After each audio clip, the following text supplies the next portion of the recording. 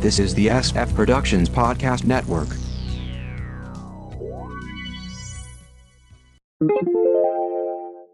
The Kinescope Initiative, Episode 188. A sitcom review in chronological order. From the SFPP and Television Center, take it away, Mark. Thank you, Announcer Bod, and welcome to the Kinescope Initiative, a sitcom review in chronological order. Let's continue with the sitcoms of 1992.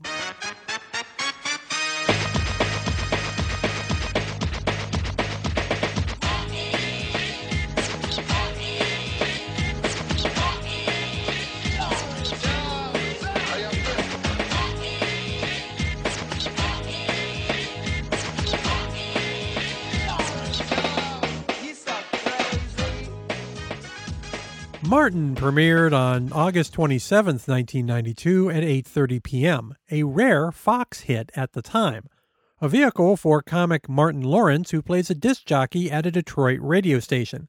He lives with girlfriend and later wife Gina, Tisha Campbell. Martin's friends include Cole, Carl Anthony Payne II, a dimwit, Tommy, Thomas Michael Ford, the voice of reason, and Pam, Tashina Arnold, Gina's co-worker and Tommy's boyfriend. Co-workers include Sean, John Grease, he's the station engineer, and Stan, Garrett Morris, Martin's boss. Also on the series, Bruh Man, Reginald Ballard, a neighbor, Hustle Man, a pre-30 Rock Tracy Morgan, a local scammer. Martin moved from DJ to local talk show host, which meant more characters: Gloria, Angelina Estrada, his new boss, Bernice, Kimberly Newberry, a producer. Martin played other characters in heavy makeup, a callback to his Big Mama film role. We covered Martin Lawrence on episode 80 for What's Happening Now, Carl Anthony Payne II on episode 123 for That Pudding Guys show, Garrett Morris on episode 69 for Rollout, and we'll cover Tashina Arnold and Tracy Morgan down the road for their better-known roles. Tisha Campbell got her start as a child actress in the 70s, doing kids shows Kids Are People Too, Captain Kangaroo, and later got the role of a backup singer in the film version of Little Shop of Horrors. Other films: House Party, Another 48 Hours, Boomerang, but most of her work has been on TV. Rags to Riches, Cousin Skeeter, My Wife and Kids, All of Us, Everybody Hates Chris, Rita Rocks, The Protector, Dr. Ken, Empire, The Bold and the Beautiful, Last Man Standing, Outmatched, Upcoupled, with voice work on Legends of Chamberlain Heights, Craig of the Creek, Inside Job, and is currently playing Tawny Young on HBO Max's, now Max's, Harley Quinn. Campbell has also produced multiple albums. Thomas Michael Ford was doing TV guest roles by the mid-'80s, recurring or irregular on Singer and Sons, New York Undercover, The Parkers, Who's Got Jokes, Beauty and the Baller, and films Harlem Nights, Who Did I Marry, Conflict of Interest. Ford passed in 2016. John Grease was doing films by age 11. His father was writer/director/producer Tom Grease. Films include More American Graffiti, Real Genius, The Grifters, Get Shorty, Men in Black, Napoleon Dynamite, and the animated series of that, and Taken, along with TV's Beverly Hills 90210, The Pretender, Lost, The Bridge, Dream Corp LLC, and The White Lotus, winning a SAG award. Reginald Ballard got a full college scholarship for football at Southern Methodist, along with a theater major. He walked away from NFL offers to act in films Menace to Society and Horrible Bosses, along with TV's True Colors, The Show, The Bernie Mac Show, Crumbs, and According to Him Plus Her. Angelina Estrada appeared in films Up in Smoke, Ghost, and Freddy's Dead: The Final Nightmare. She passed in 2005. Kimberly Newberry appeared in films The American President, Traffic, and a lot of TV guest spots. As mentioned, Martin was a hit, at least for Fox, hitting number 41 in the ratings in year 1, 2.0 on the Bazinga scale, then slowly dropping over 5 seasons. The final season involved a lawsuit. Tisha Campbell, who you may remember played Martin's TV wife, sued Lawrence and the producers for sexual harassment and physical assault. She basically disappeared from the final season with the lame excuse that she was out of town on business. She finally agreed to return in the final episode, although they arranged for her never to appear on camera alongside her TV husband. The show won the People's Choice Award in Season 1 as Favorite TV New Comedy Series.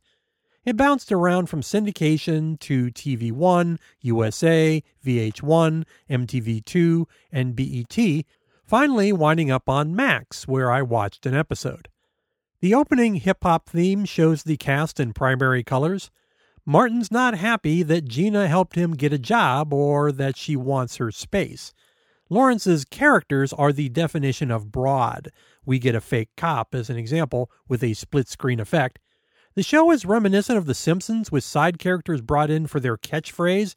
The whole show is very loud. We do get some early 90s tech.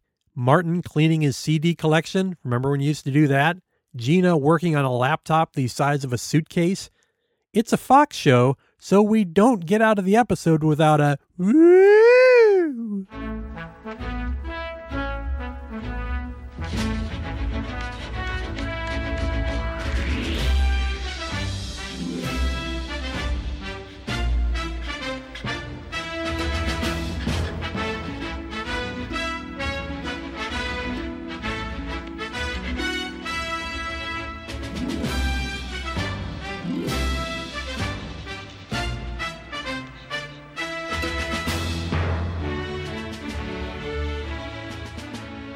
Bob premiered on CBS on September 13, 1992 at 8:30 p.m. A show that seemed to be aimed directly at me. A TV legend returns in a show about the comic book industry. Bob Newhart tries for his third brass ring after 2 hit shows, episodes 64 and 113. Of course, he's still playing Bob, a man, in this case, who gave up his dream career as a comic book artist decades ago, getting a job at a greeting card company which he hates. Now, with the comic book industry in the middle of a renaissance, spoiler, it doesn't last, a publisher wants to bring back Bob's character, Mad Dog. He partners with Ace Comics' Harlan Stone, John Segan, who wants to take Mad Dog from straight-laced 50s superhero to 90s edgy vigilante. Bob initially refuses, but his wife Kay, Carleen Watkins, gets him to compromise. Bob's ditzy adult daughter Tricia, Cynthia Stevenson, later gets a job at the publisher working alongside geeky gopher Albie, Andrew Bilgore, hippie inker Chad, Timothy Fall, curmudgeon artist Iris, Ruth Cobert. The team all work for the conglomerate that owns Ace Comics, and Can Tran Con Comco.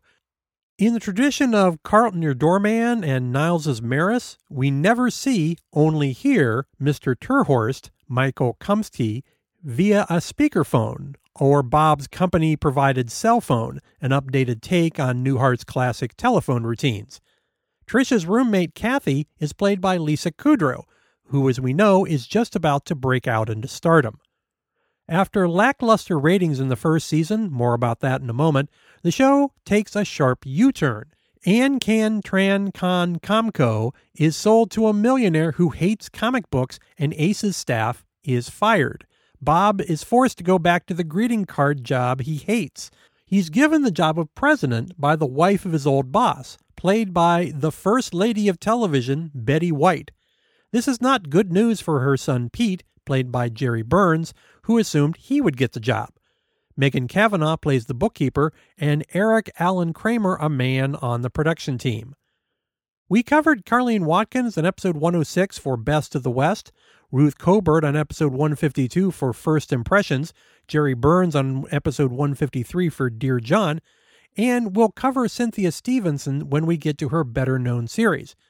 You'll have to go all the way back to episode 9 and Life with Elizabeth to see the start of Betty White's career. This is not the last we'll hear of her. John Segan was better known for his voice work in films Cars, Horton Hears a Who, Up, Cloudy with a Chance of Meatballs, Toy Story 3, the Despicable Me franchise, Inside Out. video games in franchises Star Wars, Metal Gear Solid, EverQuest, World of Warcraft, Marvel, Medal of Honor, Command & Conquer, Halo, Final Fantasy, Red Dead Redemption, and TV's Space Strikers, Mater's Tall Tales, and Regular Show. He appeared in live action on The Commish, Seeking Past in 2017. Andrew Bilgore has been all over TV in guest roles since the early 90s. He had a recurring role on Me and the Boys, appearing in films For the Boys and National Lampoon's Van Wilder. Timothy Fall would go on to Pigsty and Good Company. He also wrote episodes of Sullivan and Son. Michael Kumsty is best known for his stage work in Broadway's The Heiress, 1776, Elektra, Copenhagen, 42nd Street, Enchanted April, Democracy, Sunday in the Park with George, End of the Rainbow with a Tony nom. His films include Fatal Instinct, The Ice Storm, Flags of Our Fathers, Eat, Pray, Love, and TV's L.A. Law, All My Children, Boardwalk Empire, and Severance with a SAG nom. Megan Cavanagh started at the top with a role in A League of Their Own and the short-run TV series that followed it. Other films, Junior, Robin Hood Men in Tights, Dracula, Dead and Loving It, Meet the Deedles, Ted, Miss Congeniality 2.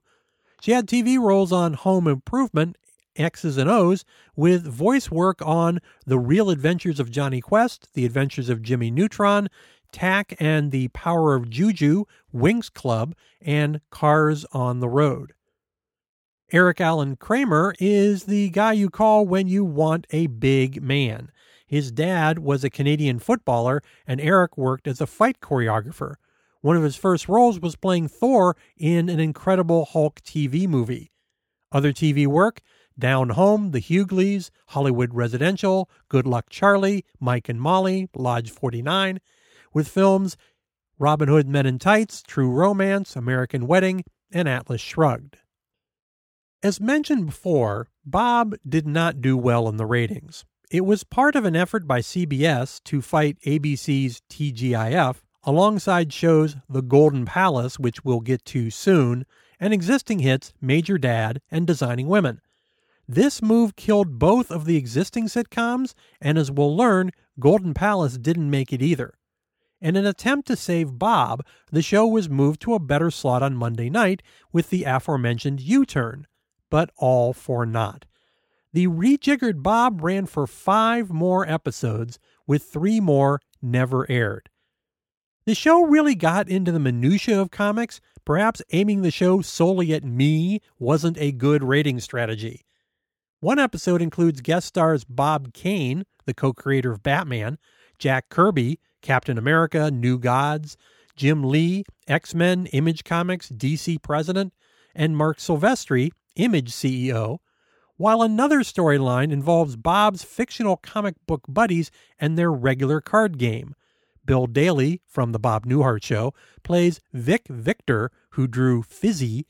Steve Lawrence plays Don Palmero, artist of Tales Beneath the Tomb.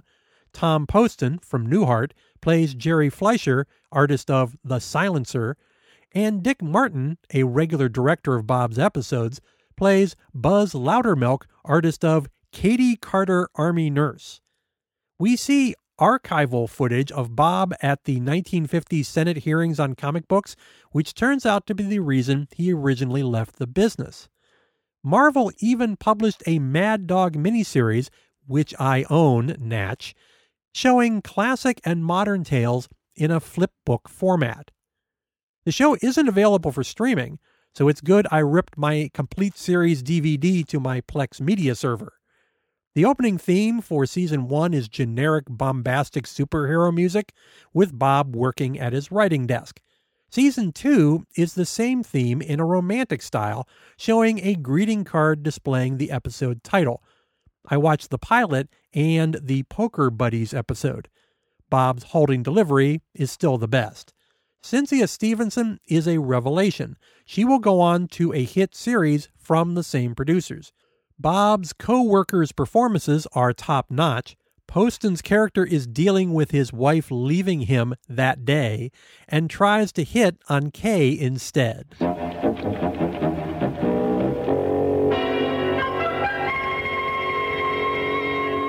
More of 1992 sitcoms in our next episode. AnnouncerBot, how can the folks find us online? Go to sfpodcastnetwork.com to get the feed, other SF podcasts, and blogs. Subscribe via your favorite podcast catcher and leave us a review. You can email sfpodcastnetwork@gmail.com. Like us at facebook.com/sfppn. Check out Instagram at sfpodnetwork. Call us at 614-321-9737. That's 614-321-9SFP. Back to you, Mark. Well, I'm filing this episode in the archive. Tune in next time.